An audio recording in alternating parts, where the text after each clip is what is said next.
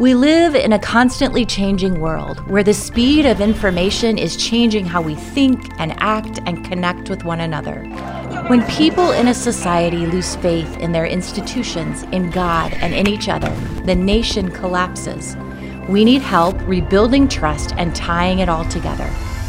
Welcome to All That to Say, a podcast exploring the interrelatedness of all things in long-form conversation. Hip-hop artist and singer-songwriter Swoop joins Jim Lyon to explore the intersection of faith and culture.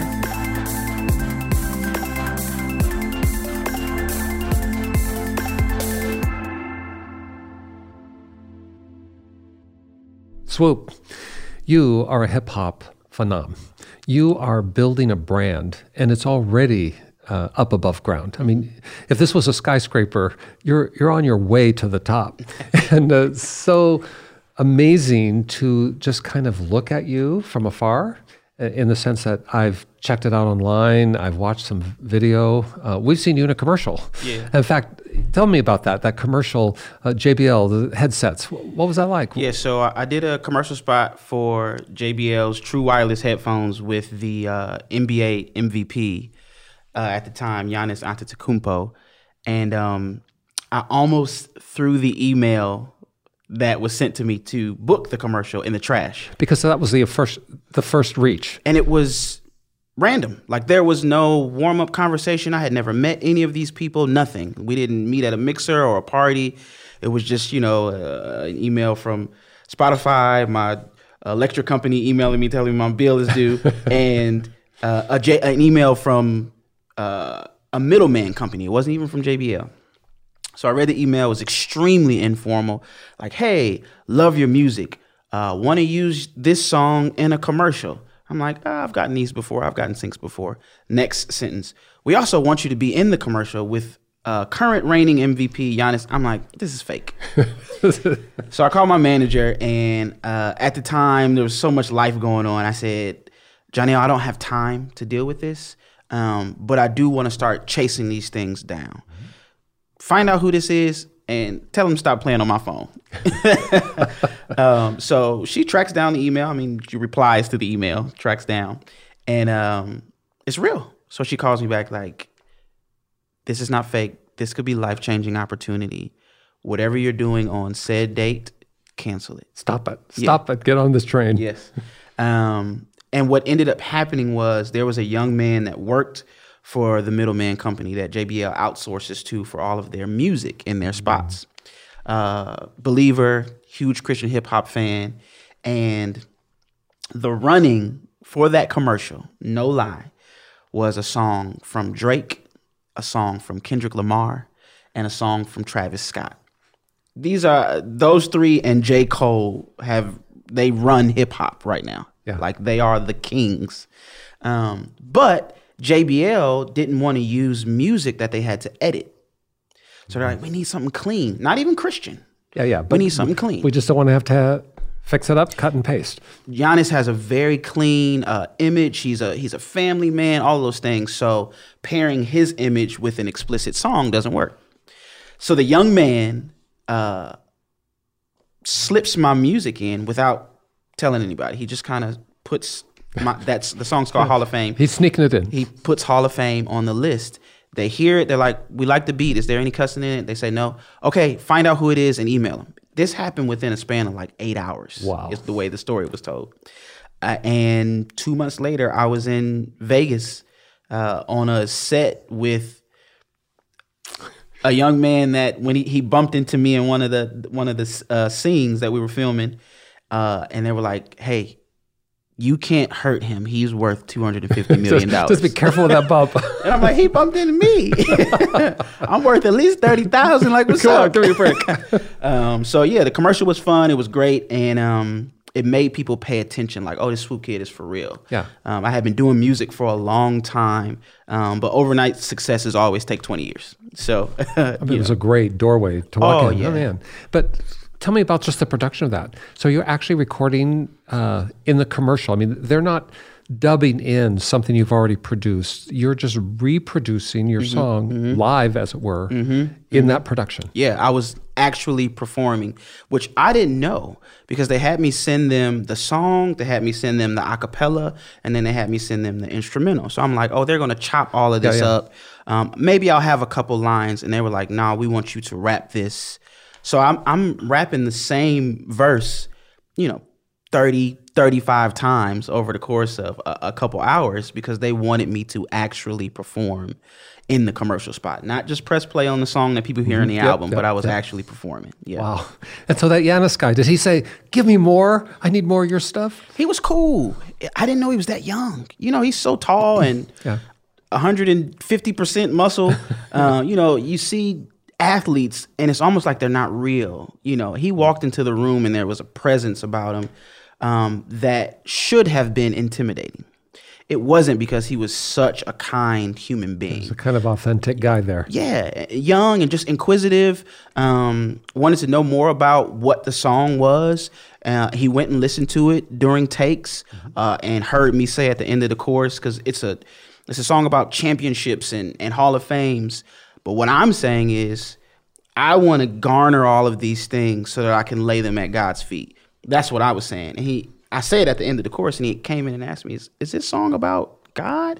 So we were able to have a conversation about, religion and Christ and all of those things on the set of a JBL NBA sort of thing. So you just never know. Vegas. In Vegas.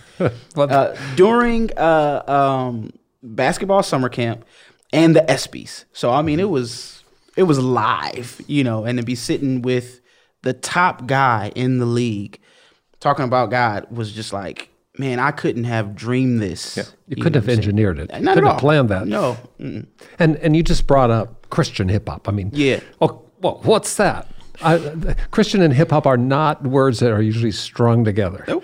Now you just disclosed that there's some guy, some no name that you don't know, that sent the email. Who was himself a believer, but in his professional life was building bridges for this company and their advertising game. But he was into Christian hip hop. Yes. And that's how you got to the table. Yes. With the Giannis ad. Yep. All right, but talk to me about hip hop and Christian. What in the world are you doing? So you're right. They didn't intersect Christendom and hip hop until about the early 90s with groups like the Gospel Gangsters and the Tunnel Rats. And they were outcast because at that time, culturally, they didn't intersect because the stigma was they shouldn't intersect. That hip hop was a completely different world. And in old time church talk, it was of the world. It was a different world. It was the world. Well, the things that hip hop still to this day primarily glorifies are the things that the scriptures have us steer away from. So it's kind of like these are opposites, and not the opposites, the kind of opposites that attract. But what hip hop is at its heart is a teaching tool. Hip hop teaches culture how to dress, how to treat women, what car to drive, how to speak, slang, language, vernacular, all those things. So it's a tool of teaching. It's a language. It's a language, yeah. But how you use the language, what's the message, depends on who's speaking it, right? You listen to Jay-Z and you're going to hear a lot about money and now that he's getting older, financial literacy. You listen to Kanye West, you can hear a lot about Kanye West. Well, I mean, like right here, Ryan Woolsey's our guy on the side. He's our tech master, and he's pulling up stuff as we talk. I love it. What do you got there? So these are the Tunnel Rats, and they were pioneers and martyrs in that believers that rapped about their life. One of my favorite preachers, Horace Shepherd Sr., before he passed, used to say, if you squeeze a tub of toothpaste, peanut butter isn't going to come out. Toothpaste is going to come out. Yeah. So I say that they were rapping about their life because what was in them came out in their music. Even if it was raw. Even if it was raw, Jesus, even if it was raw things about their neighborhood, about how drugs are running rampant. They're from Cali.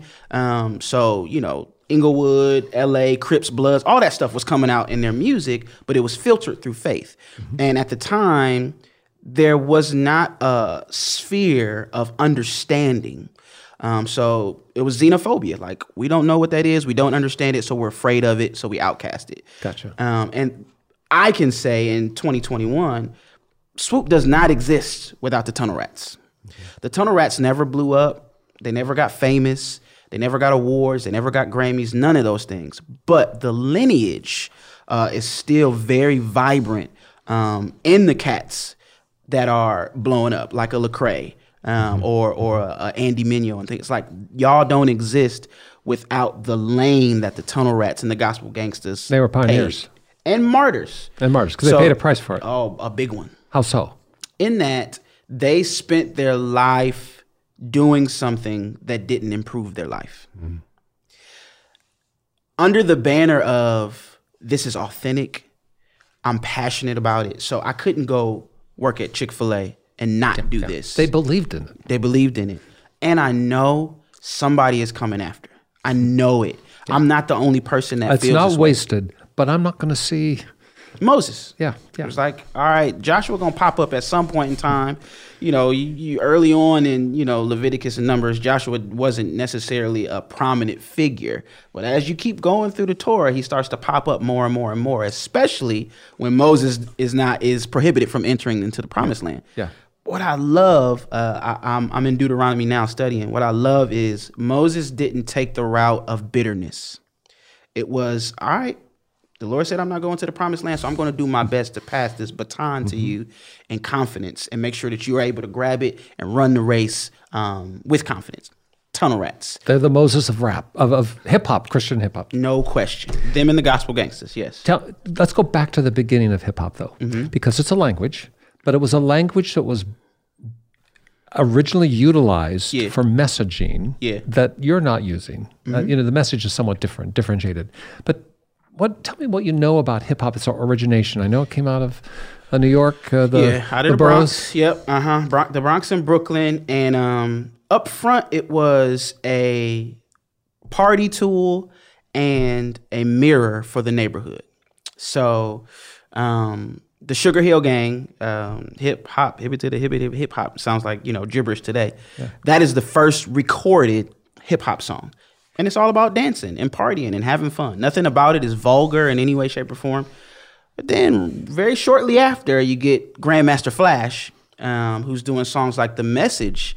It's like, yo, don't push me because I'm close to the edge. And he's talking about the tension that exists in the projects and in the ghettos of the Bronx and Brooklyn and things like that. And almost the mania that an African-American male has to exist in just to stay sane.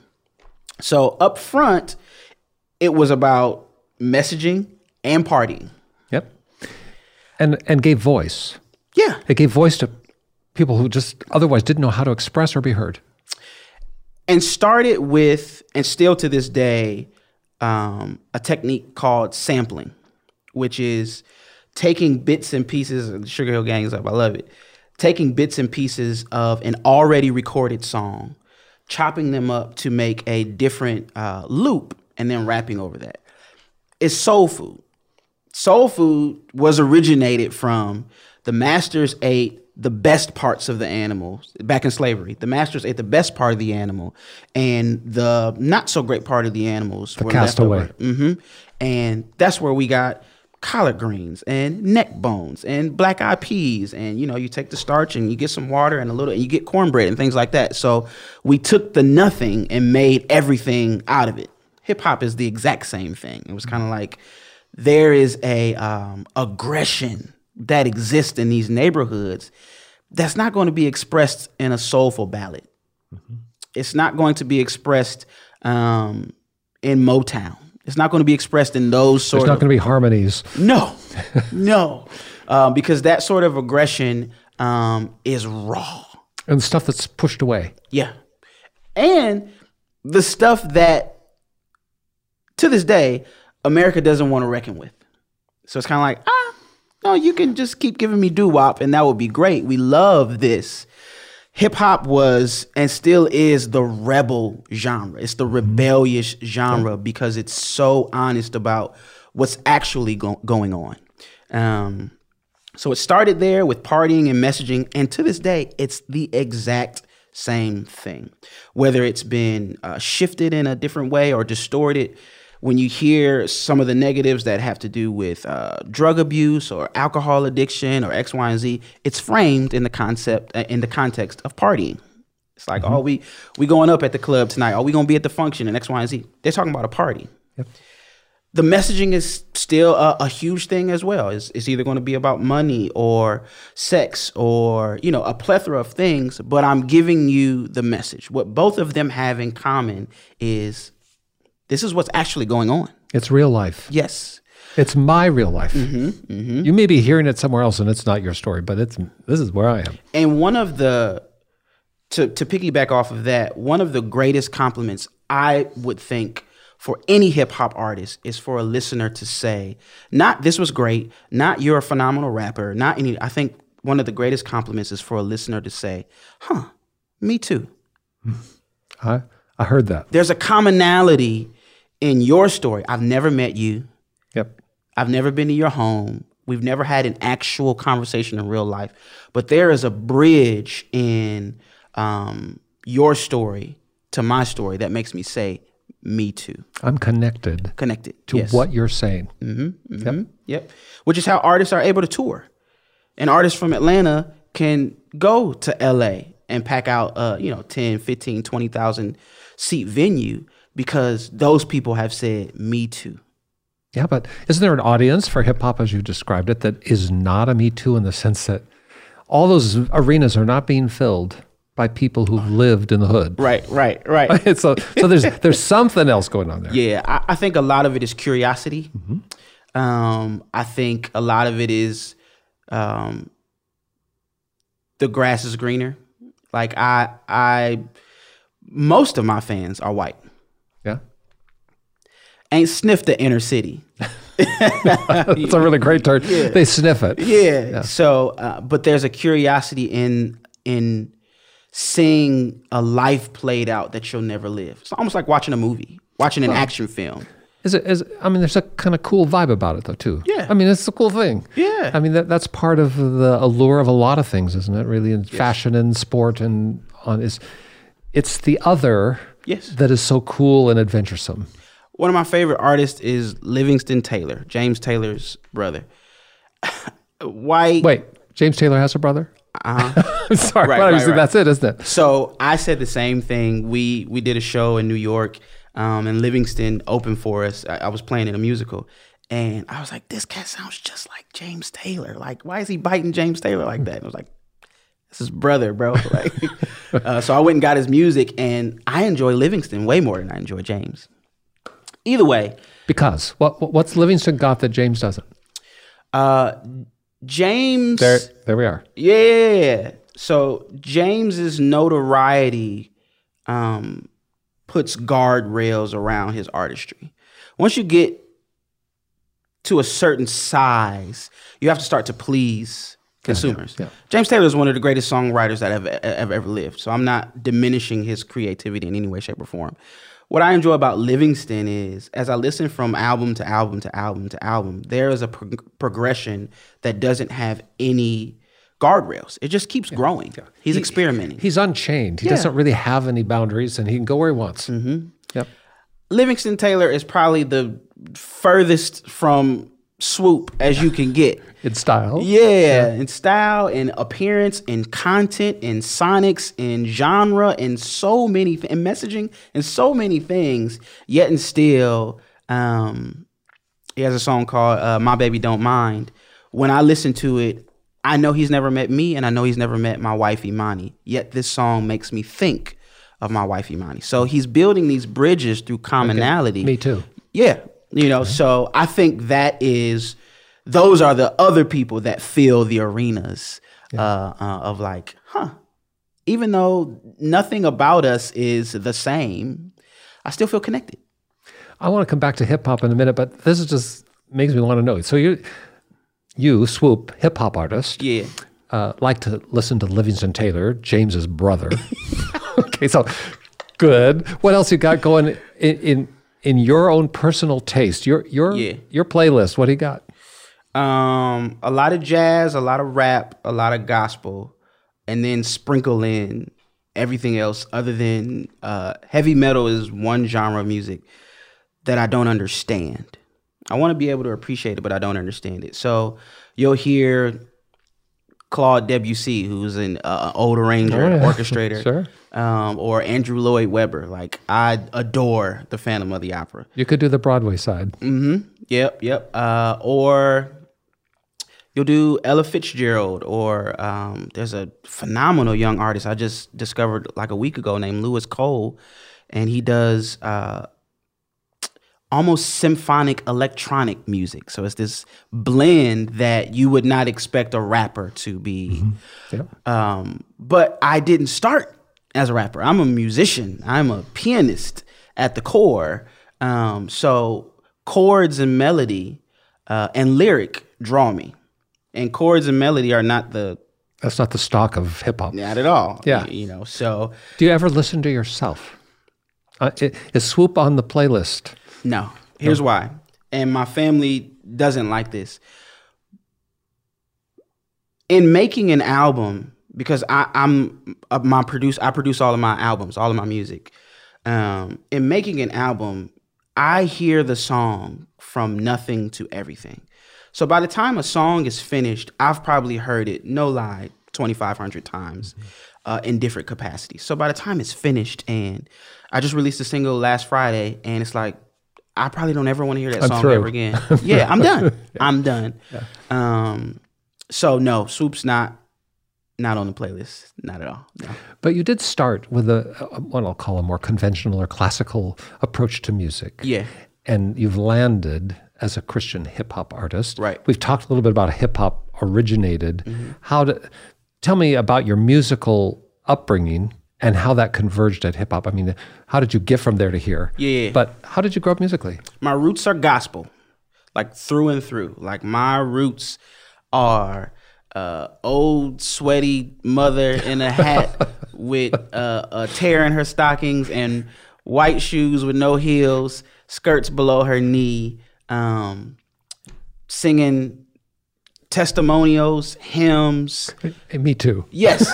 So those are my roots. Choirs, I've been there. You know, those are my roots that I still use to this day. We spoke earlier. There was my godfather, Charles Myrick Jr. Chuck Myrick. Chuck Myrick. Ryan, You got a picture of Chuck. You got to pull him up. So he is a phenomenal musician. Had a group named Divine Hope that traveled the world, toured in Paris and so many other different things. Was on the 700 Club, when the 700 Club was a thing. Worked with Greg O'Quinn and Shirley Caesar and Kirk Franklin. I remember walking into his office as a child, as I told you, and seeing platinum plaques on the wall. So he was a big deal. He was very quiet about it because it took me to grow to realize that wasn't a random piece of vinyl that you dipped in silver. Yeah. He didn't go down to Kmart and get that. yes.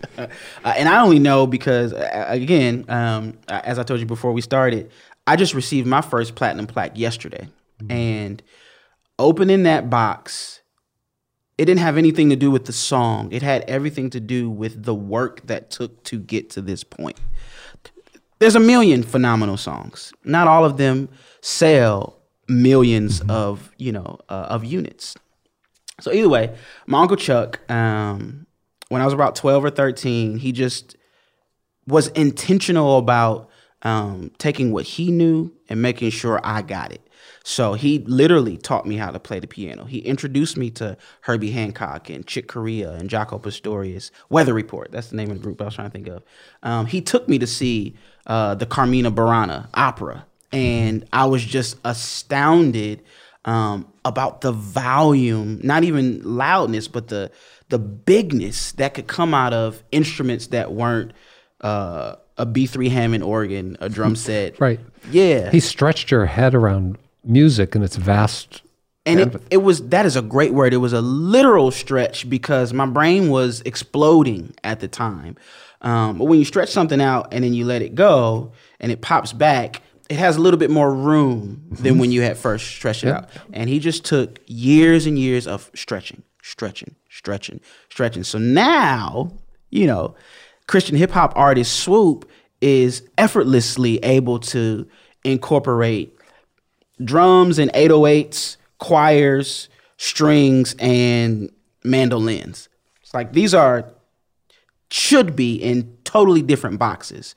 But because of Uncle Chuck, I'm able to say like, nah, if I can cut the frequency here and do this, I can make sure that all of these get in. And we have a sort of gumbo that's never been tasted before. So my roots are definitely gospel, but Charles Myrick Jr. Introduced me to music. Well, if I got this right, that he would actually take you, let's say after church on Sunday, and to the piano, and start building chords with you, without a doubt, showing you how to, because he's a master of that, and helping you understand not just how it sounds and look at all this diversity of style, but actually how you build that.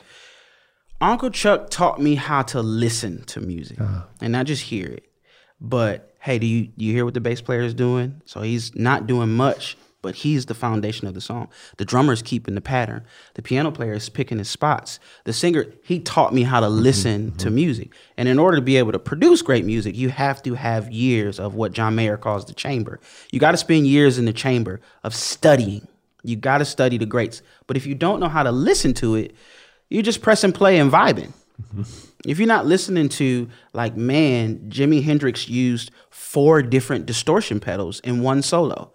If you're not hearing those sort of things, you're not going to be able to pull off a solo like John Mayer's Gravity solo. It's a perfect guitar solo. But he spent years in the chamber listening to and studying the greats.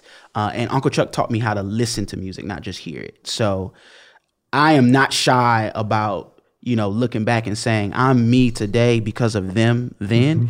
And he's one of he sits very comfortably at the top of that list, that I'm able to create the music that my listeners enjoy because of a man you'll never meet. Well, and also a background that nobody would imagine who wasn't in music. Right. Looking at one of your videos would never comprehend what you've just said. Yes. It's just so amazing. I mean, really, it is amazing. Yeah. But then at some point or another, living in a world of music in that definition, you started hearing hip hop, or what? You just picked it up because that's what they were doing at school, or what? There's a young man. Well, he ain't young no more. Steve Fitzhugh, also out of the Church of God. He came to rap at our church, and what I was captivated by wasn't his rapping; it was his storytelling. He told stories in rap, and with rap, you're able to say so much more than you can in regular songs because you don't have to depend on melody. It's just like I can take these 16 bars and say so much more because I don't have to worry about notes. It's just all rhythm. It's all rhythm. So he was able to tell an extremely comprehensive story in a 4.5 minute song that I wasn't getting from necessarily, other things. So I was captivated by that, but not necessarily rap at the time, because this is the same time frame that, I'm getting introduced to Herbie Hancock and so many other people. And I'm listening to Herbie paint on the piano with colors and things like that. I wasn't intrigued by rap. Fast forward a few years later, so interesting that I'm a Christian hip hop artist and I'm getting ready to say this. Eminem comes on the scene. Eminem is arguably one of the greatest rappers ever, and also arguably one of the most vulgar rappers ever. So God bless my mother. I had to sneak to listen. She wasn't a fan. No, not at all. Not at all. But again, it was the storytelling. But what he was able to do that Steve wasn't was there's a level of precision in his lyricism and rhyming that caught my ear. There he is. Yep. The Eminem. It was the Slim Shady LP. I don't recommend you go listen to it because it's very vulgar. But what it did for me was stretch. So that word you used with Uncle Chuck, it was a different level of stretching. And it made me just want to try. I want to make an attempt at this. And that attempt snowballed into a career. What I felt was random for me was orchestrated. Before the foundations of time. You're not going to know when you sit down with Chuck at the piano at 15 that you're going to start rapping in about 8 years. You have no clue. I'm guessing Chuck doesn't have that clue either. Not at all. Not at the time. There are, I have almost 2 lives. There are people that only know me as a musician and have no clue that I rap. Most of the fans of my rap are floored. They are in awe when I'll post a clip of me playing. They're like, wait, when did this start? I'm like that's a new thing for you. Yeah. like 19 years ago, So no, there's no way I could have saw it, Uncle Chuck could have saw it, because these two worlds, there is no intersection. They don't coexist. Like, you're either in this world or you're in this world. And especially Christian hip hop, like, that wasn't even a thing. Yeah, it's like unknown. Yeah. Like going to Mars. Precisely. But Eminem piqued your curiosity or stretched you in a new way, and you decide to experiment with it. And so, am I hearing you say that you just started like, I'm going to give this a try? Yep. And you did that, and you thought, whoa, I can do this. Legitimately. So it took a few years of just listening to Eminem, Lupe Fiasco, Jay-Z. 2004, Kanye West put out his first album, The College Dropout. And that was the first time rap made me feel something. I still refer to that album as audio soul food, where it was like, I'm hearing something, but I'm feeling it as well. It still took a few years for me to actually attempt. 2007, I'm kind of known around the city of Akron as the musician that can make beats for rappers. So it's like, most church cats, it's like they play church and that's it. They either play church or they stop playing at church to go tour with an R&B artist or something like that. But rap, there wasn't an intersection there at all. No crossover. No, not at all. So that became my calling card. They're like, yo, little homie that play over at Arlington, his beats is cold too. Okay, cool. A rapper was supposed to come to the studio, which was my mom's basement, and he didn't come. I had made probably like 6 or 7 beats specifically for him. Like, this is his style, this is his pocket. I feel like he'll be able to float over these drums. He didn't come. I'm like, let me try my hand at it. So I wrote a song, just kind of borrowing from being in that chamber with Kanye and Eminem and Lupe and X, Y, and Z. Like, this is probably how they would say X, Y, and Z. But I'm talking about my life. So now I'm talking, but I'll do it in their style. Very first song I wrote was There's a Problem, Yes, Yes. It starts with, it's spelled with 3 letters and it starts with an S. It is not sex, it's sin. So my first song was like, hey, let's talk about a problem. So I'm doing it with their how, but I'm talking about my what and why. It was a joke. It was just kind of like, oh, yeah, I'll show this to them, and the homies will probably think it's funny, or maybe someone will hear it and want to rap it better. That's what I thought. I played it for the homies the next day, and they're like, who is this? I'm like, it's me. They're like, stop playing, bro. Like, who is this? I'm like, it's me.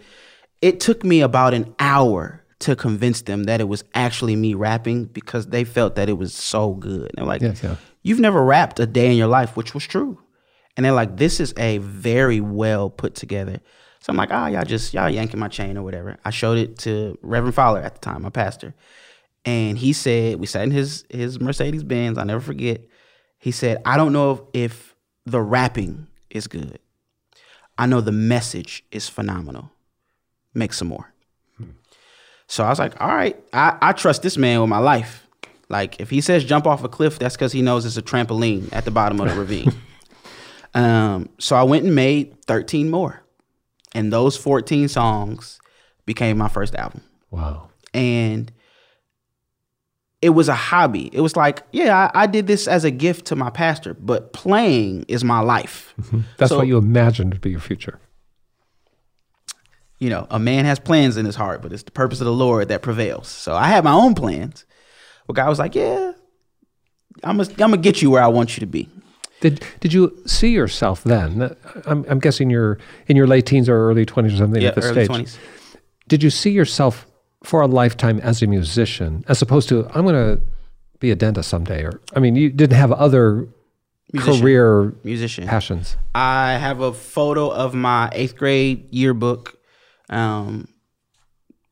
Superlatives, best dressed, and then what do you want to be? Music producer. It was around 6th grade that I knew music was what I wanted to do. At the time, I was just playing the saxophone, but it was like, I like being in this band. Then I started playing, so it was a very clear trajectory. Yeah, no doubt about that. No, I just didn't know the genre that I was going to be in. So with the album, I moved from 2007 to 2009 because it took that long to make the album. All those tracks. I had never done a rap album before, you know. And I'm like, all right, I'll do this for 6 months. I'll do it around the city at different churches for 6 months. And then we're going to let this go because this is taking away from what I actually want to do. I'm going to spell out the dominoes to get to, the big name is Lecrae, but he's the last domino. It took so many people that came to my album release concert. The street pastor bought a CD. He handed it to Catalyst. Catalyst handed it to Sho Baraka. Sho Baraka handed it to Tadashi, and Tadashi handed it to Lecrae and said, y'all need to do something with this kid. Like, he's the real deal. They weren't signing artists on Lecrae's label right now, so Lecrae's best friend, Adam Thomason, was starting a record label called Collision Records. And Crae was like, I think this should be your first artist. And that snowballed into, you know, it's 11 years later now from 2010. Yes. There's that Lecrae. That's that head there. that's my dog right there. I love him. I literally don't have a career without him. Yeah. Without him saying, he could have been selfish and saying like, I'm not going to do anything with this kid, but I'm not going to pass him off to anybody that can. Sure. He handed it over, and I signed my first record deal in 2010. And since then, rap has been my everyday. It took me until 2012 to realize that. But 2010 was the start of like, oh no, this is a real career. And that all came out of experimenting and exploring, out of a joke in 2007 and saying like, well, let me just try. It truly, if you didn't believe there was a God, it was just a random joke. Random. Yeah. Very random. But you're looking at it as, no, there's something at work here beyond me and has positioned me where I am. And what I saw with the first album was, oh, people are really listening to the things that I have to say. And I watched Pastor Fowler. I watched my mom. I watched Uncle Horace. I watched so many people use words to impact lives. I watched it. So I'm like, if people are actually listening to the things that I have to say, I cannot trifle over this and make this kind of an ancillary sort of thing. And when that level of intentionality came, it was like, all right, I'll do another church. I'll do another church. I'll do another church. I'll do another church. Record deal. So it came from me seeing that people were actually like hanging on every word. Because this is the same message. This is the same Jesus, but it is delivered in a much different package. That's a language. Again, a different language. That's intriguing, that makes me curious. Or what I also found was it connected in such a different way than Sunday morning music was. It was like I was in cars with the homies playing Jay-Z and then putting my stuff on. It's like, what? Because the guys in the car with you are listening to both lyrics. Yeah. And yes. And they're going in different directions. Okay, but we've talked about Sunday morning. We've talked about Uncle Chuck, your mom, and so on. Obviously, you grew up in a world where church was a thing. I mean, your family was in it. Your mom was a pastor. She was a preacher. She was a communicator. To my knowledge, she was not a rap artist, but she knew how to drive the word home, so to speak. For sure. And I know that she started a school at your local church. Did you go to that school? I did. Yep. So like it's a K to 12 or K to 8. K to 8, and you did all of it. All of it. Was she the principal at that time? Yes. All right. So I would get in trouble in the principal's office, and when I got home, I do a reprise. Yes, like you just said this 4 hours ago. Chill out. And so, and your mom and dad both have been a great home. That's my guess for you and your siblings. Yes. But talk to me about that church trip. Yeah. Because I'm going to guess, I've been a pastor. I have 4 sons. They would have stories to tell about the upside and the downside of living in the fishbowl, of just it's a little different role. That's you grew up as a pastor's kid. Yep. Tell me about it. I lived at the church. Sunday morning service, obviously Monday through Friday, school, but then also you got Wednesday night Bible study, Thursday choir rehearsal, events on Friday, another rehearsal on Saturday. So I lived at the church, and I formed my family there. My closest friends, a lot of them to this day, started there. So the route that most preachers' kids that I knew at that time took was to do everything that they could to say, I'm not with them. So I'm going out and I'm doing everything to, individuate, separate. Even if these things are, damaging to my life and health and character and reputation and things like that, it gets the point across of I'm not with them. I was the exact opposite. It was like, I'm definitely with them. Like, I love everything about, yes, it's annoying that, I'm not at home in front of a video game. I'm trying to figure out how to come up with a creative game with my siblings in the pews. Like, that's annoying, as a child. Yeah. But what it did was it allowed me to fall in love with Christ's body. So before I fell in love with Jesus, I was in love with his people. So the story of Fishbowl, yes, you are always on. My mom carried a heavy name still to this day in the city. So if I'm going anywhere that's not associated with Arlington, people know the name Swoop. Arlington's the name of the church. The name of the church, yeah. Yep. People know the name Swoop. So it's like, you don't have the luxury of acting up. You don't have that. You don't get the chance that other people get because there's notoriety attached to your name. It was just modus operandi, honestly. It was a part of the game. It wasn't something that I had to unlearn. It was just kind of like, the scriptures are true. A good name is worth more than rubies. And not only is that true, but I love my mom. I'm not trying to, mess up her name and her rep that, she's built. You had a sense that what I do matters to others. And it was helpful that I actually enjoyed being with these people. Yeah. I think if I didn't enjoy that, I probably would have made some different choices. Sure. It came to a head, however, with career trajectory. As a young man, yeah. Singer, musician, pastor. It's like, that's probably where Swoop is going to end up. That's, we're seeing him. He acts and speaks very much like his mother. He loves the scriptures. He's playing the piano. He loves being around the music and X, Y, and Z. We could see him, in these capacities in the next however many years. It makes so much sense. Yeah. And it was convenient as well, yeah. Which is one of the things that, I had to wrestle with, where I was like, man, convenience does not dictate what I should do. It's like, just because it works doesn't mean that it's right. Right. There was not space for me as a rapper. There wasn't space for me in that fishbowl. There was space as a preacher. There was space as a musician and things like that. But as a rapper, it was kind of like, there's no room in this house where we do that. We don't even know that this exists first. We don't actually want to know. Yeah, because the Christian hip hop thing wasn't a huge deal at the time. Yeah. So hip hop is kind of like, no, like, are you crazy? Yeah. So there wasn't space for me to spread my wings, but it was happening whether I wanted it to or not. It was this passion of like, I want to write. I want to tell stories. I want to teach people. And this is a great tool of teaching, but I can't do it with, the family that I've built. They know me as a musician. Right. And they're utilizing me in a very heavy capacity, a lot of responsibility as I grew.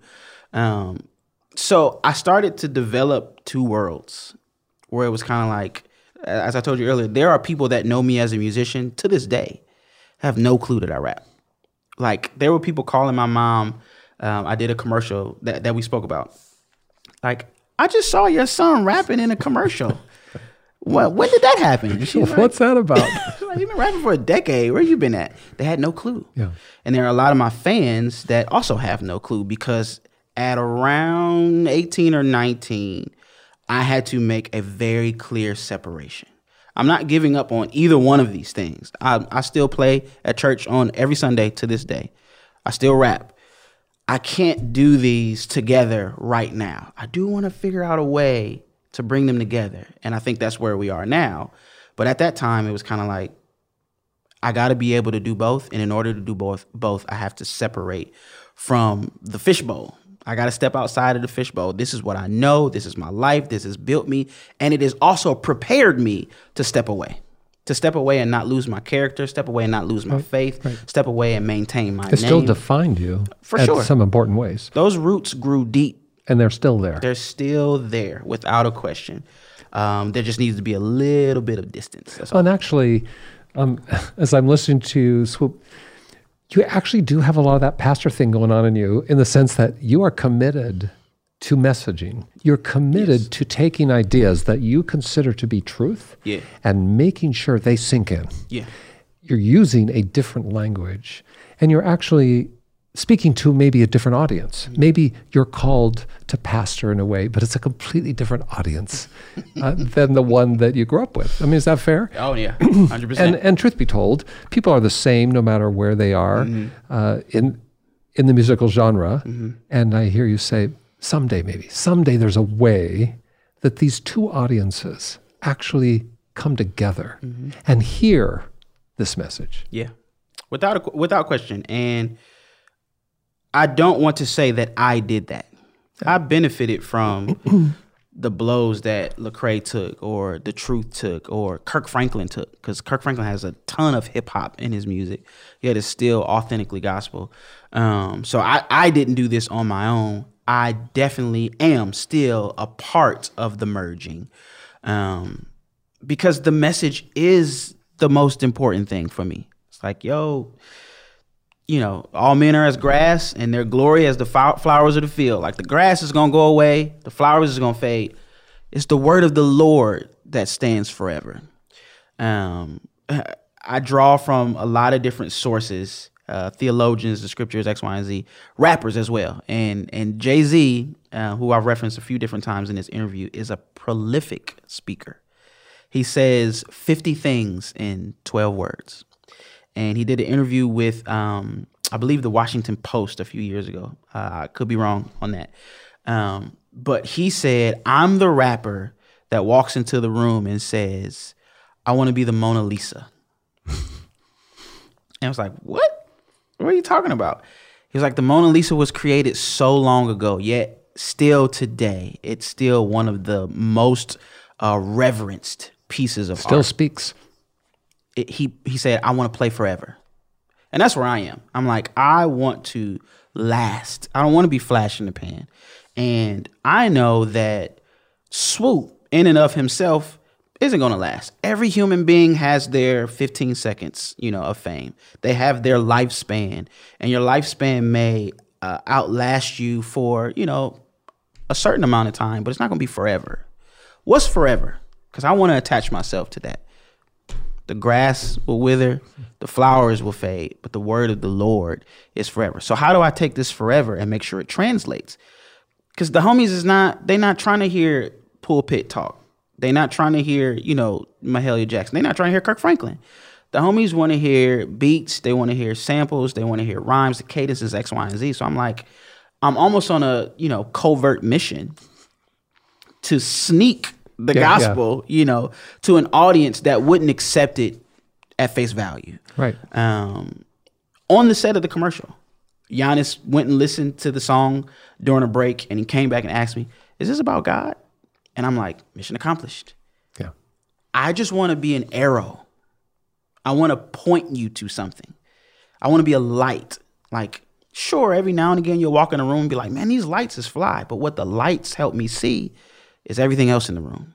They help me see Jim. They help me see the table. They help me see the microphone, X, Y, and Z. The lights help me see my way so I can navigate my way through this room. I just want to be a light. So I can talk about the light, or I can talk about what the light helps me see. And what I'm trying to help people see is Jesus. Well, and you've described a long journey with hip hop in our culture. Yeah. And there are still people today who would say hip hop, that is the devil's business. I mean, they've got no time for that. You say rap, that is a dead end. And I'm hearing you say, I think, it doesn't matter what it is, it's a vehicle. And it can be redeemed, and where you drive it may be different than when someone else drives it. But I'm driving it this way, and it's got merit. It has legs. Because I'm driving it to a right place. Yes. I think to place finality on anything, the characteristics of anything undermines God. Because at a certain point in time, what we know as the cross, we see the cross as redemptive. We see resurrection. We see X, Y, and Z. That was a tool of torture. So if at that time people would have said like, nah, man, we don't bang with the cross. It's like, what? Where would we be today? Another story in the Bible, Peter, go eat that. And Peter's like, nah, that's dirty. That's not clean. And God says to Peter, what I've called clean, you don't call unclean. So knowing that, it's like nothing is beyond redemption. Nothing. Even a genre of music that has spent decades glorifying things that are anti-God, it can and has been in certain capacities, I'm proof of it, be redeemed to the glory of the Lord. And redeeming others by it. And there's another dimension, is that your embrace of this, or what I'll call your anointing for this, is actually speaking a language of the future. I mean, you're talking not just to today's pop culture in hip hop. You're speaking a language that will live way past some other forms that may have a chapter closed. In other words, hip hop is not just something that's in the minute. This is not a fad anymore. People may have thought it was once. Oh no, it's not. No. I mean, tell me about Lecrae. So Lecrae, you're giving him the tip of the hat, saying, I would not be here in my professional career without him. And of course, he has also, in a way, pioneered a path for merging content that is heaven honoring with this genre. Tell me about Lecrae. I mean, so give me one good thing about him besides his talent as a person. What should the world know about him? He's a culture nerd. He studies culture, which is how he's able to engage with it with such emphasis and precision. I mean, reading, movies, music, podcasts, all of those things. Cray is always like this. Yeah. So the Road to Restoration. That picture in the back. I mean, behind that, I'm maybe 10 feet behind him playing the keyboard. I've been touring with Lecrae for about 6 or 7 years here, and watching him navigate fame and faith is the pioneering legacy that I think he'll leave behind. There had never been a Christian the platinum plaque I got yesterday was for writing on a Lecrae song. Yeah. There had never been a Christian hip hop artist that went platinum, gold. He's got 4 Grammys. I won 1 with him. So it's kind of like, there are things that your favorite rapper's favorite rapper hasn't done that he did. He's done it. All in the name of Christ. Yep. So there's a legacy there. There's a pioneering venture there that literally has never been done before.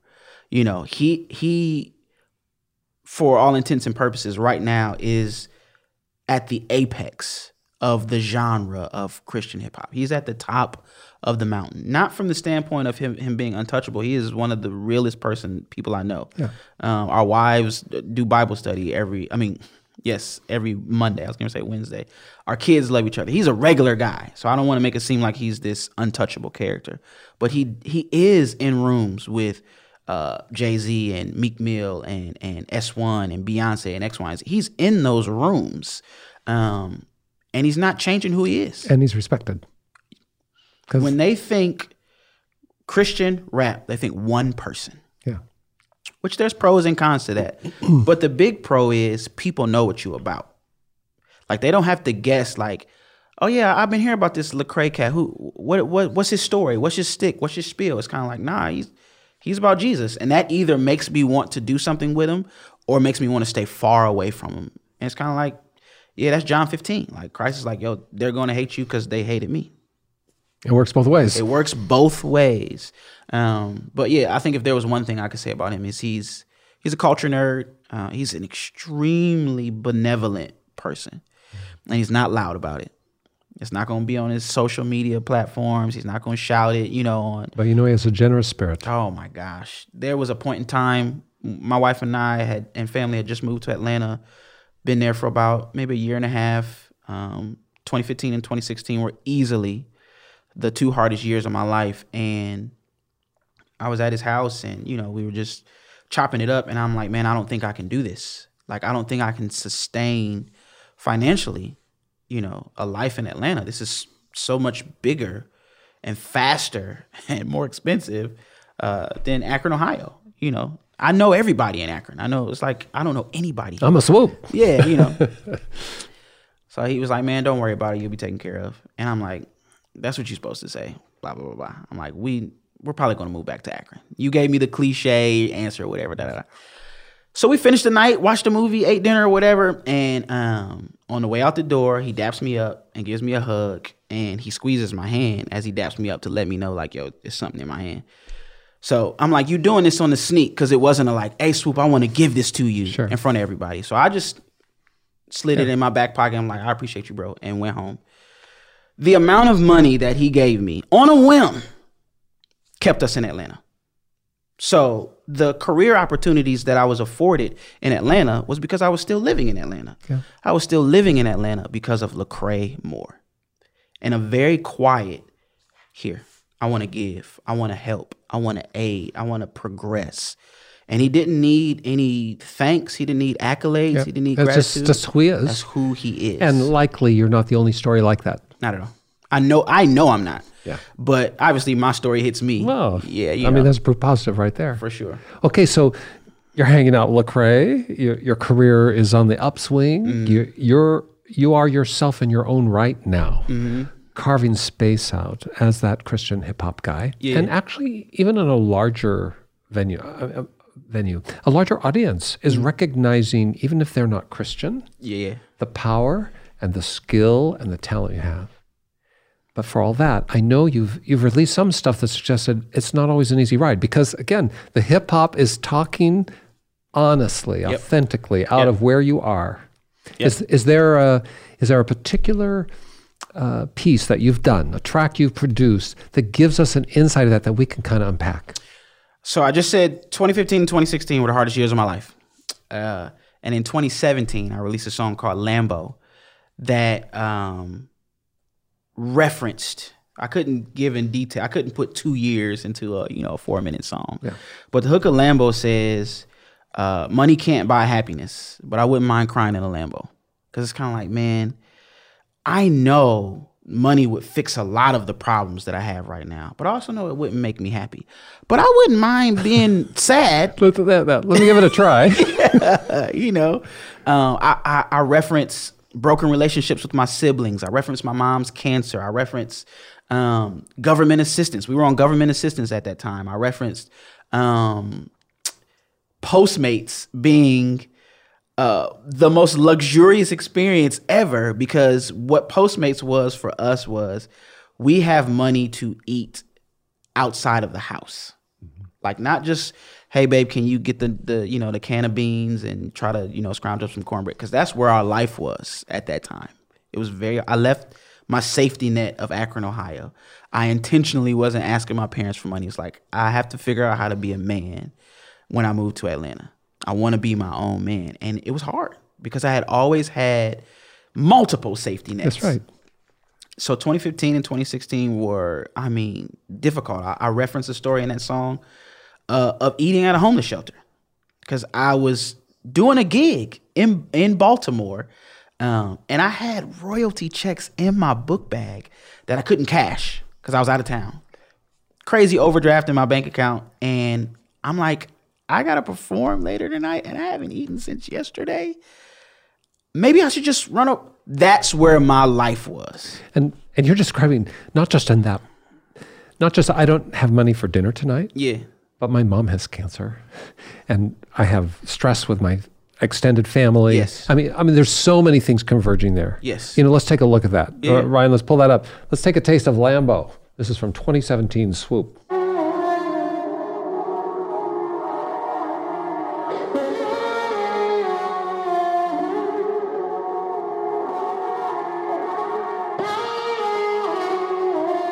Money can't buy happiness, but I wouldn't mind crying in a Lambo. I know he got a plan for me. Honestly, I don't understand. Oh yeah. I wouldn't mind crying in the Lambo. Yeah. I wouldn't mind crying in the. Sometimes I'm honest, sometimes I'm acting. Feel like a banker, gotta find a balance. Cause my life is like I'm sitting at the ESPYs. Everybody here ballin' except me. I'm just trying to keep my fan gassed up. Trying not to get jealous when the range passes. You know everybody in Atlanta got a nice one. Ask me how I'm doing, I'm just trying to keep the lights on. Said I have it all together by 25, but 25 came and went, 28 came and went. Still a way to pay the rent. 2 years later, what have I done? I guess time flies trying to find funds. Never did I ever think I'd be in B-more eating dinner at a shelter. They gave me my meal with a gospel track. How I'm supposed to feel when I gospel rap? I can't even feel where my God is at. That money can't buy happiness, but I wouldn't mind crying in a Lambo. I know you got a plan for me, but honestly it's something I don't understand, no.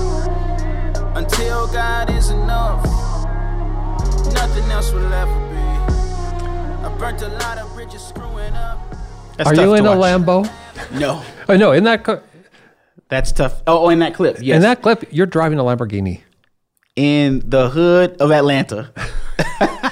And Turn some heads, did that little production? So we had to go rent a car. I remember pulling up to my development, and I had to stop at a red light, and it was like alley cats, like just spilled out. Like people just started to turn their head because like every rapper passes through Atlanta, so they're like, "Who is this?" Which one is that? Yeah, and like, "Oh, that's Swoop." They know me in my hood. That's Swoop. He drives a Kia Sedona. And that's not that. So what I also felt was probably about to happen was calls were gonna be made. Like, yo, he down here in a whip. Like, go grab the fellas. Like, I'm like, nah, I think this might be my last day on earth if I don't get up out of here. It was very nerve-wracking. You could feel the tension. Oh yeah. Cause it's like, yeah, we could do something with you, and that car is worth 6 figures. Yep. And we can live without you, but that'll take us down the road. Yeah, And gotcha. this neighborhood, you probably in the same predicament I am, trying to figure out how you're gonna pay the rent, trying to figure out where dinner is coming from, and you driving around in a 6-figure car. I'll be right back. So it was tough. But that cut, that Yeah. Lambo cut, really, it's so powerful. Thank you.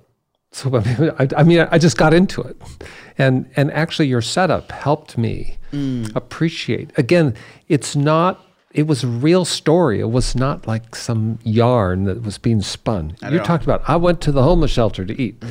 I'd love to give this a try. A little shot on the gold wristwatch. It was really good, and Yeah. I guess you've had some bouts with when the world is crashing in. Yeah. Depression or how do I manage? How do I survive? How do I navigate Yes. in a world that is so often chaotic and that's beyond my control? Would you say you've experienced some depression? Because it comes through in some of your lyrics in a period. Oh, yeah. I was hesitant to say that because I got a couple homies that are clinically depressed. So it's like, this is a life bout for you. This was 2 years for me. Now, I mean, 2 difficult years, but I can't compare my 2 to their 30, their 35, X, Y, and Z. So I was hesitant to say that. But, you know, after 4 or 5 months of every day waking up and saying, why am I here? Like, I'm not doing anything right. My family would be much better without me. It's like, I'm depressed. Like, And this I is mean, what is it that is. if I was doing things right, then Yeah. it wouldn't be like this. I mean, that's kind of the calculus. I'm the problem. And because it doesn't seem right to me, I must not be doing the right thing. Or in right standing with God, or just all of those thoughts that compound day to day to day to day to day if you're not counteracting them with things that have been stigmatized in my community, like therapy, or even just discussing it. It's kind of like, you know, there's a running, you know, cliche: Black people don't need therapy; they got gospel music and grandmothers. And it's kind of like, yeah, but you know, I've listened to my fair share of choir songs, and I've had plenty of cornbread and macaroni and cheese, and I can't get this dark cloud to stop following me around.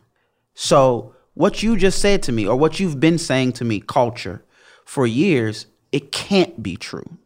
The idea that talking about mental health and emotional health is somehow stigmatized, or it's pushed to the side in Black culture. That's what you're telling me? Oh, yeah. It's seen as weak. It's seen as ancillary, unnecessary, and not for us. And I would argue that African Americans have a deep-seated need to discuss mental health, a deep-seated need for therapy and things like that, because of the compounded trauma, you know, since the history. Like, since we set foot here off of the boats in 1619 against our will, it has been daily trauma. So you got to think that's, you know, 400 plus years. And the trauma carries through lineage when it's unprocessed. It's handed down in a way, down, subliminally and subconsciously. Even through those little cliches like, oh, no, you don't need therapy. That's your trauma talking. That's your ego talking. And the ego is not just about arrogance. The ego is actually there to protect us from pain. And the pain of having to peel back the layers of family trauma, church hurt, racism trauma, and all those things, it's just too painful for certain people. So their ego speaks up and says, no, Black people don't do therapy. And I believed that for a while. And it was kind of like, the only other option outside of discussing this, either with my safe spaces, my trusted community, a therapist, X, Y, and Z, and filtering that with God, the only other option is suicide, because this is unbearable. I can't go on like this. I cannot. Would you say that's a signature of a depression? I mean, if someone was listening today thinking, I don't know, I have everybody's got days where I feel like this is a mess up. But actually, would you say that's where you were? Like, I'm at a point where I cannot go on this way. This is going to be fixed or I'm out. It was the monotony. It was like Groundhog Day. Because, still have days. Everybody does. You know, good days, bad days, medium days, or whatever. But it was like, this has been a few months straight. Every day. Of bad days. And it came to a head on my birthday in 2015, where it was like, I'm supposed to be living it up today, celebrating life, and I can't get out the bed. Like, my wife was like just down, almost in tears, because, we thought of all days, this would be the day that you would take 24 hours to snap out of it. And the thing is, I wanted to. Like, if I could snap out, I don't want to be stuck in this bed, you know, with the blinds closed, covers over my head, and negating the shower, all those things. Like, I would much rather be up, you know, fresh, dressed, out, partying, whatever, to celebrate another year of life in America as a Black man. I couldn't even get out the bed. And that was the wake up call of like, this is not just random. There's something going on here that's bigger than just the moment. And it lasted after that day for over another year and a half. What did you do? I decided to throw nonsensical cliches away and do the work. And the work started with safe conversations. So before I could, you know, do ego work or, you know, processing old trauma, it was just like, I need a place where I can just talk, and I might say something wild that may come about, because I'm not me right now. Like, I'm a different person than the person that I've known, you know, from 1986 to 2015. I don't know who this guy is, and he may say something crazy. I need to be safe. I need to know that I'm loved, that you can look past, you know, eat the meat and spit out the bones. And it started with those conversations with my wife, with my pastor, with a lot of my homies, and people pointing me to like, man, there were some people people have a tough time sitting in gray spaces, sitting in the muck. You know, it's much easier to say like, oh, I'll pray for you and walk away. It's much easier to send you to somebody else, but to actually sit with you through uncertainty, through gray. People have a tough time with that. And there were close people that I still love to this day that were like, you're probably just bipolar. You should just get some medicine and you'll be fine. And it's like, hey, that is probably one of the most disrespectful sentences to people that actually deal with that specific mental health issue. Because for them, it's not a throwaway thing. This is a daily actual battle. It's not something that I chose, you know what I'm saying? Yeah. But then there were also other people that were like, I'm with you, bro, till the wheels fall off. So if this lasts for another 2 weeks, or if it lasts for another 20 years, I'm gonna be sitting right here with you. And those were the beginning forming conversations that led to peeling back, you know, to childhood trauma. I'm an Enneagram guy, and I read a book, and the author said most people don't know that they're not in the driver's seat of their life. Trauma's driving the car. And if they do know trauma is driving the car, they think they're in the passenger seat. So every now and again, you can grab the wheel and be like, no, we're going this way. Trauma's driving the car and you are tied up in the trunk. You have no clue where trauma is taking you, and you have no control over it either. And most of that trauma is childhood trauma. So it took me like navigating through the years 2015 and 2016 and going back to, why am I, so these things are happening, these events are happening. Why am I responding? That's right. The why questions. Yes. Why am I reacting this way? And gauging my response helped me unveil and discover like, oh, this is the root issue. And the root issue for me, insecurity and lack of validation, which if you were to listen to my story up until this point in the podcast, like, no, you had the name. You had it together. You were the musician. You turned into the rapper. You were hobnobbing with, Lecrae and X, Y, and Z. You had all the validation in the world. It didn't come from the person that I needed it to come from. And to spare their reputation, we won't talk about who that is, but I'm still looking to them to this day like, I want a Grammy. You see it? Yeah. I got a platinum plaque. But you were able to discover that. And because when it made sense, yes, then you can manage it. Jay-Z, again, I've referenced him a million times. I promise I believe in Jesus way more than I do Jay-Z.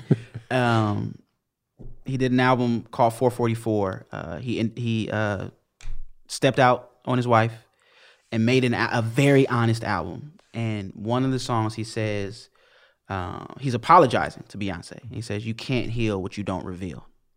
So until you uncover it, you can't do nothing with it. It's just there, festering. It's the elephant in the room that everybody sees and walks around, as opposed to like, how do we get Dumbo out of the living room? I can't see the TV. He got to go. You can't heal what you don't reveal.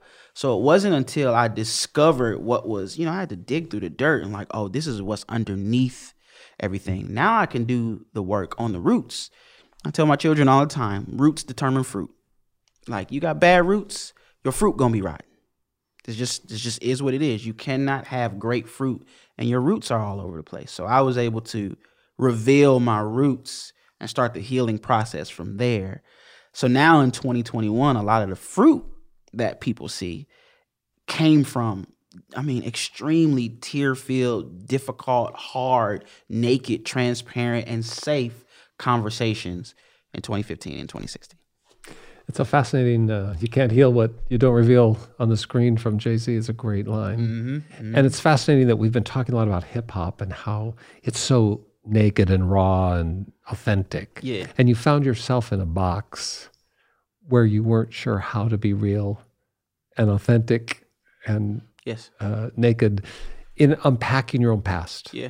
And my guess is that also now, having walked through that journey of depression and doing the hard work, I really respect and appreciate what you said, Swoop, about just, I did the work. Yeah. It's not like a snap of a finger.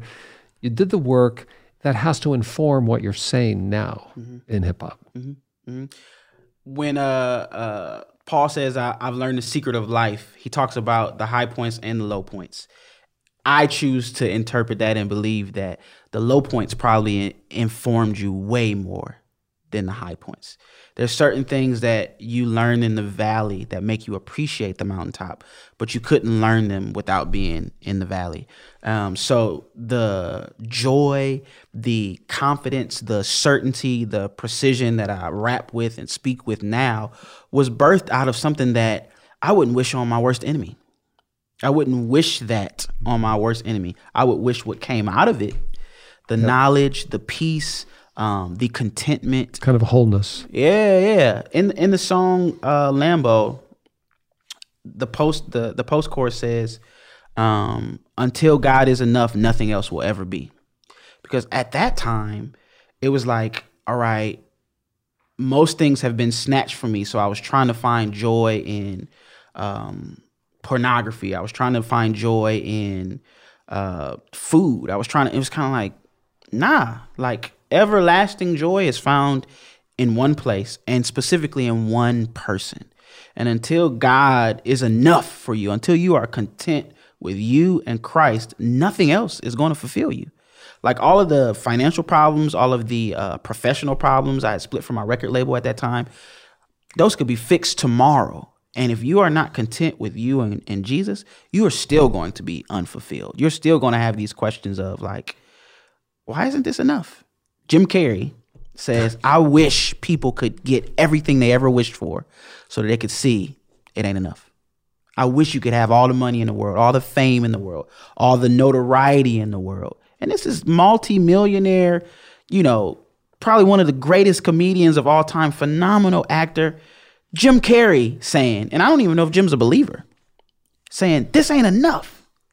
So me is like, all right, if that isn't what is, and is found in the person of Jesus, and until God is enough, nothing else will ever be. So not only did I do the work, I'm still doing the work. Yeah, that's a journey. It's a lifetime. Yeah. So, but hey, man, I just have to say, sorry, you got that preaching thing going. And it's working right here, even without a beat. But I know that in hip hop you can deliver. You're a guy who is on the cusp. You're on the edge of the pulse of our time. I mean, that's hip hop is that. It's a cultural expression that is so much the currency of our time, and it speaks to not just a generation but also to communities, often feeling dispossessed or again not having voice, not feeling how to do it. Yeah. I'm just interested in what you think about our time. I mean, how are you interpreting the world around us right now as both a voice and a young Black man who's married and got kids? You're thinking about today, but tomorrow. What do you see? It's bleak, but I have hope. Okay. There is a lot going on right now in the world. There's a meme being passed around for about the past probably about 3.5, 4 years that says, if you wondered what you would have been doing in the civil rights era, if you wondered what you would have been doing, in the uprisings of slavery with Nat Turner and things like that, take a look at your life, and it's exactly what you're doing now. We're living through a revolution right now, and that's just on the topic of like race in America. When you think through, as you said, I have a family, just being a responsible husband and father, like that's a weight that you got to carry. And then you got artistry and faith and all those things. There's a lot inside of the pot right now. There's a lot going on. And a realist would look at things and say it's bleak. And give me a bleak. Why are you seeing bleak on the horizon? The trajectory does not seem upward for our country. It seems like, dang, man, just keep getting worse. Like I remember being on the road. We were in Minneapolis doing a show the night that Donald Trump won the presidency. And it wasn't about Democrat or Republican. That night, it wasn't about who you voted for. It was he won. and it was the saddest show we've ever played. Everybody was just melancholy. It don't matter how upbeat the song is, like you trying to get into it and you just kind of giving a half clap because there's a weight here. The wind was out of the sail of that audience. Yes. And us as well. You know, this is 1, 2, 3, 4 black men and a Mexican on stage. 4 black men and a Mexican on stage. And as the minorities, we know what life is about to be like with him in the presidency. But there's majority white people in the audience. Y'all sad too. So if there was just this heaviness, and I wanted to hope that, man, he gonna do the right thing for the next 4 years. And that just wasn't the case. And this isn't about political lines being drawn, because what we're seeing now, you know, with the taking of the Capitol and the insurrection and things like that, people on both sides are angry. People on both sides are dissatisfied. People are on both sides are like, yo, this is broken. It needs to be fixed. This is 4 years later. So I would have hoped that the trajectory would have been upward, and it's kind of like, it has not been.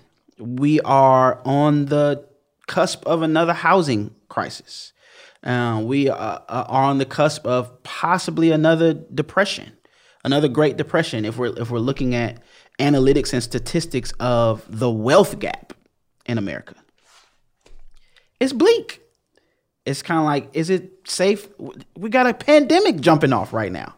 Like, I can't even, my mother passed in, September of last year. And I had to think about if I could hug my aunt and cry with her. I had to think about that because it's a virus going around killing people. It's like, man, Genesis 3 really did a number on the world. Like them, Adam and Eve, boy, I'm gonna slap Adam when I get to heaven, boy. Like, y'all didn't know. I got a song for you, Adam. Yeah. It's like, man, I'm gonna get up there. Peter, let me in. What's up? Where Jesus at? Dap my homie up. And then I'm finding Adam and I'm gonna have some words with him because what God was trying to protect you from, you couldn't see.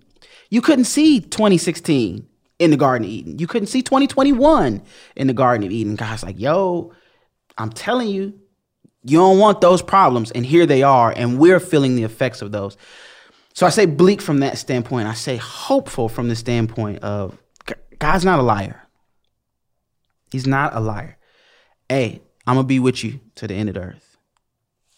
If I coincide that with, if God is with us, if God is with us, if God is for us, who can be against us?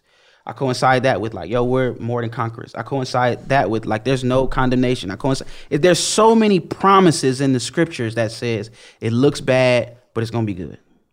All things work together for the good of those. And you fill in the blanks there. It's kind of like, it don't look like it right now. But I know you're not a liar. Your track record is perfect. Your track record of saying something and it happening is perfect. You have no L's. You have no losses. There's a 0 in the loss column for you. So if you said it, it has to happen. So I have hope. It's very bleak. Not sure how it's going to come together, but you believe it will. I know it will. Yeah. I'm taking that to the bank. You mentioned that your mom passed last year in the fall. She's someone I knew. I lost my mom the year before. In fact, I'll just tell you that one of the most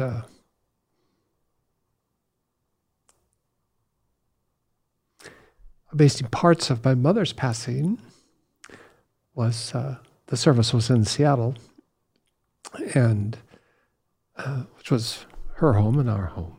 Yeah.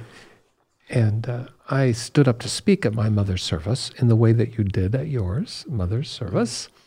And to my utter and absolute astonishment, I just could not believe what I saw.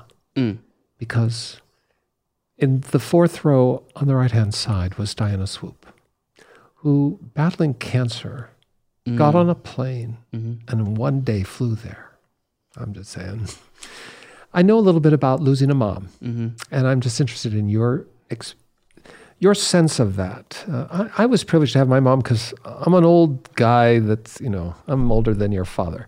And I had my mom with me a long time. You're a young guy, your mom's passed. Yeah. Cancer is an awful thing, isn't it? I mean, it's a dreadful enemy. But as you experience the passing of a parent, and she was a towering figure for many people, but she was your mom.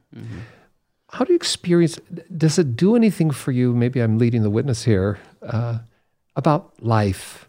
Does it say something to you about your life lived today and about the future? Has it impacted you beyond just the loss of her? Yeah. Does it change up or scrub down your sense of life? It has motivated me to live on purpose. At the funeral, was a little over 4 hours, 4 hours and some change, maybe like 4 hours and 10 minutes. And I would argue, music, presentations, and preaching aside, there was a solid 2.5 hours, maybe 2 hours and 45 minutes of people saying, she was this, she started this, she built this, she poured into me in this way, she helped me in this way. And I'm sitting there like, I know all of these stories. I know all of these people, minus a couple. But hearing the stories collectively painted a bigger portrait of my mom than what I had seen for the last 34 years. If I have a map and I have it this close to my face, then I could probably see 3 or 4 cities. But if I pull it out, then I can see the entire country. And the funeral was pulling the map out and saying like, dang, like I saw my mom and she was great to me in that capacity, but she was so much more. And it was because she lived on purpose. Me, my sister, my wife, and a couple of my homies left the funeral fired up. Like, what have we been doing? Like, it's go time. Like, so there's a level of intentionality that I approach life with now that I hadn't before, because she was the spark. Yeah. You know, she was the spark. Well, a gift of comprehending unmistakably. Our days are numbered. Yeah. And what we got. Yeah. And let's do it. Yeah. And tough, but she knew. Like those last couple years, as I referenced the conversations in my mind, it's like, you knew the book was closing. So a lot of the impartations of wisdom to my children, a lot of setting things up and it was like, I know that the period to this sentence is coming, and I want to make sure I can actually turn it into an exclamation point. Intentional, because she could have just faded away into the wind. I've lived a great life. I've built so many wonderful things. I've helped people, and I'm sick. It should just be about me. So give me back some right now. Right. Yeah.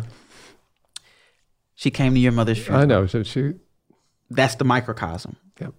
And I mean, that story is multiplied hundreds of thousands of times. No exaggeration. So my mother's passing is a paradigm shifting, life changing, life altering event.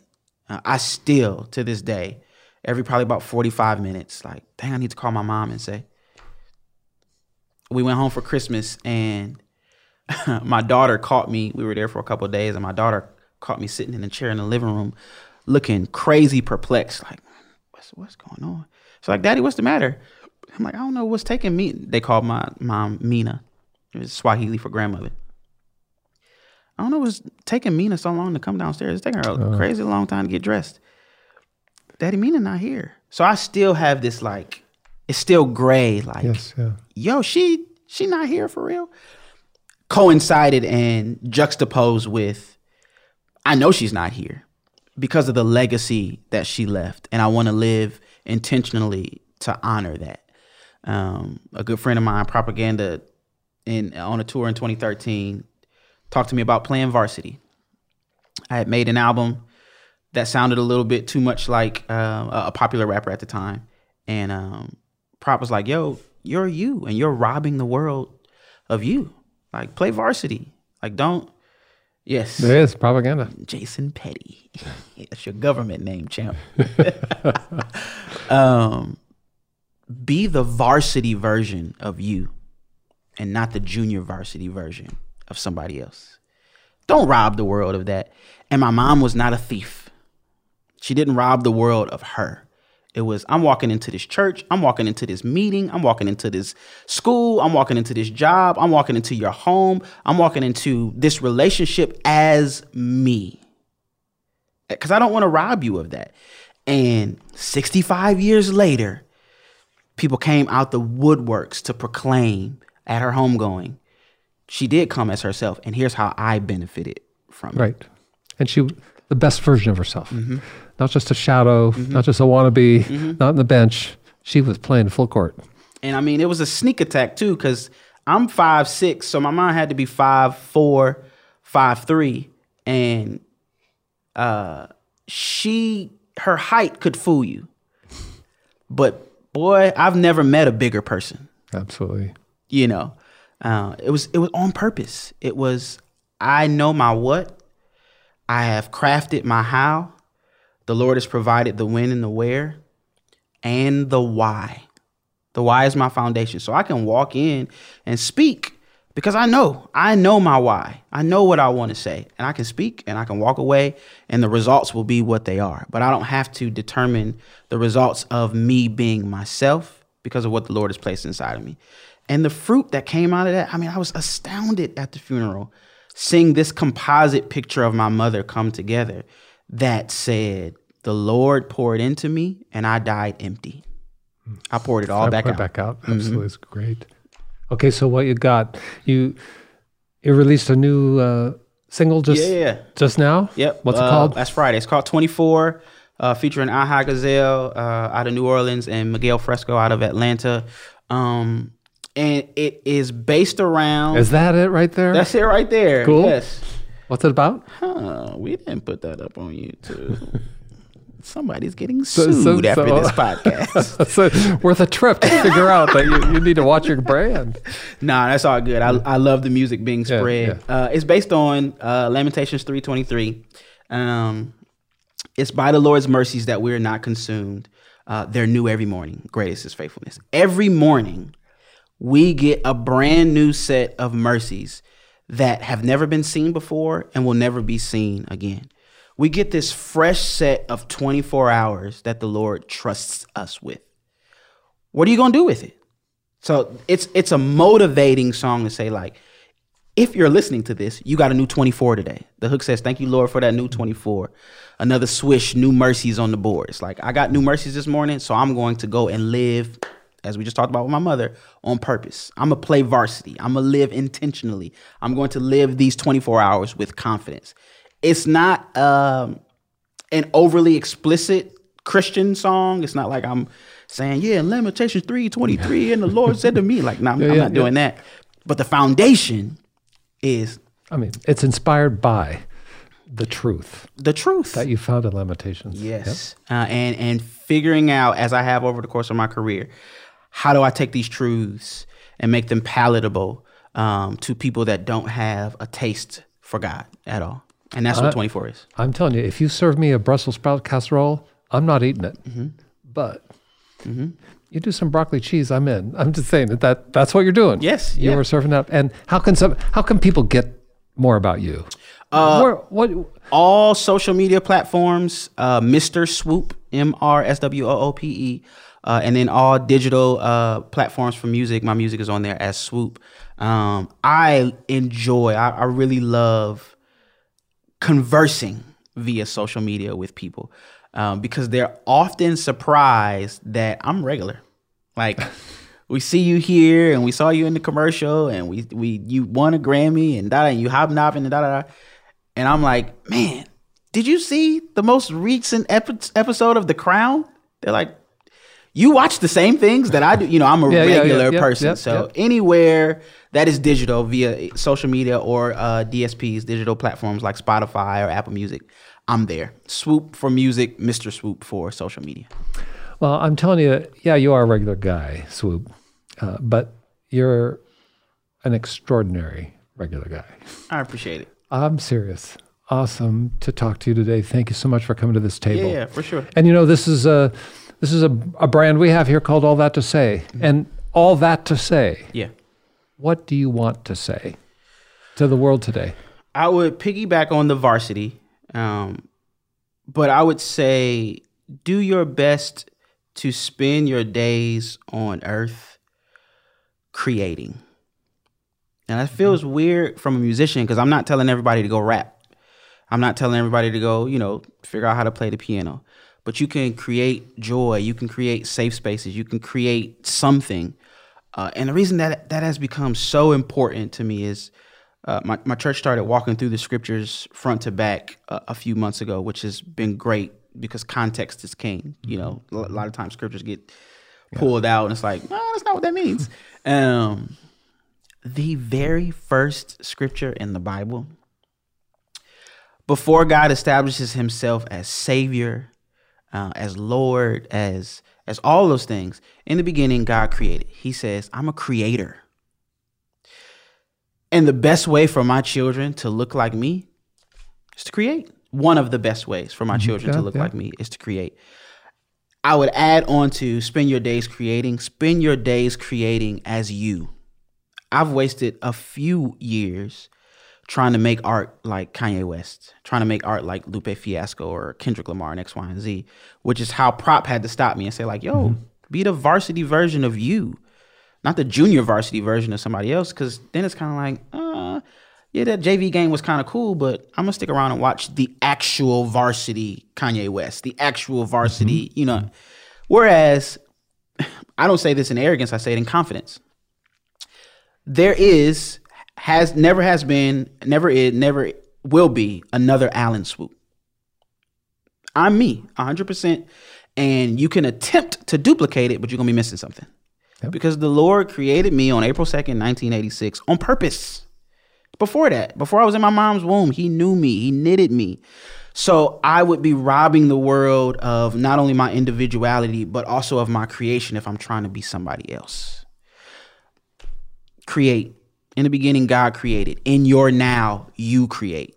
Create something. Create, like I said, a safe space. Create joy. Create conversations. Create art. Create sermons. Do something that's going to outlast. Create something that's going to outlast you and create it as yourself. Because that's how it lasts. Like, Drake has been running hip hop for about 15 to 17 years. And there have been thousands of Drake mimics that have come after them. And one by one, they just keep falling off the boat. Right. Because the real is right there. Like, I don't need the counterfeit. The real is right there. And he's created something as himself. I charge everyone, but specifically believers, to do the same thing. God establishes himself from jump as a creator. Create something.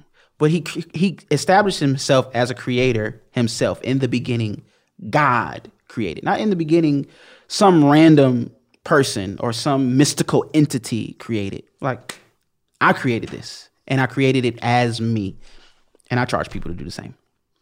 I've often thought about that passage in that same early Genesis, how we are created in the image of God. That's the idea, isn't it? Humanity is created in the image of God, and what does that mean? Yeah. And does he look like me? And is he male? Is he female? Does he, white or black? I mean, there's 100 ways people have wrestled with the question. Yep. But I think probably it comes right down to what you just said.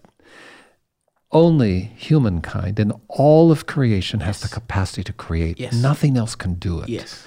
And that's how we reflect God. Come on. And there you are. And I'm telling you, Swoop, you are the Imago Dei. Let me tell you. I appreciate it. As are you. Thanks so much. Thanks for being with us. Yes, sir. Godspeed. For more information, visit allthattosay.org. Thank you for joining the conversation. Don't forget to like and subscribe.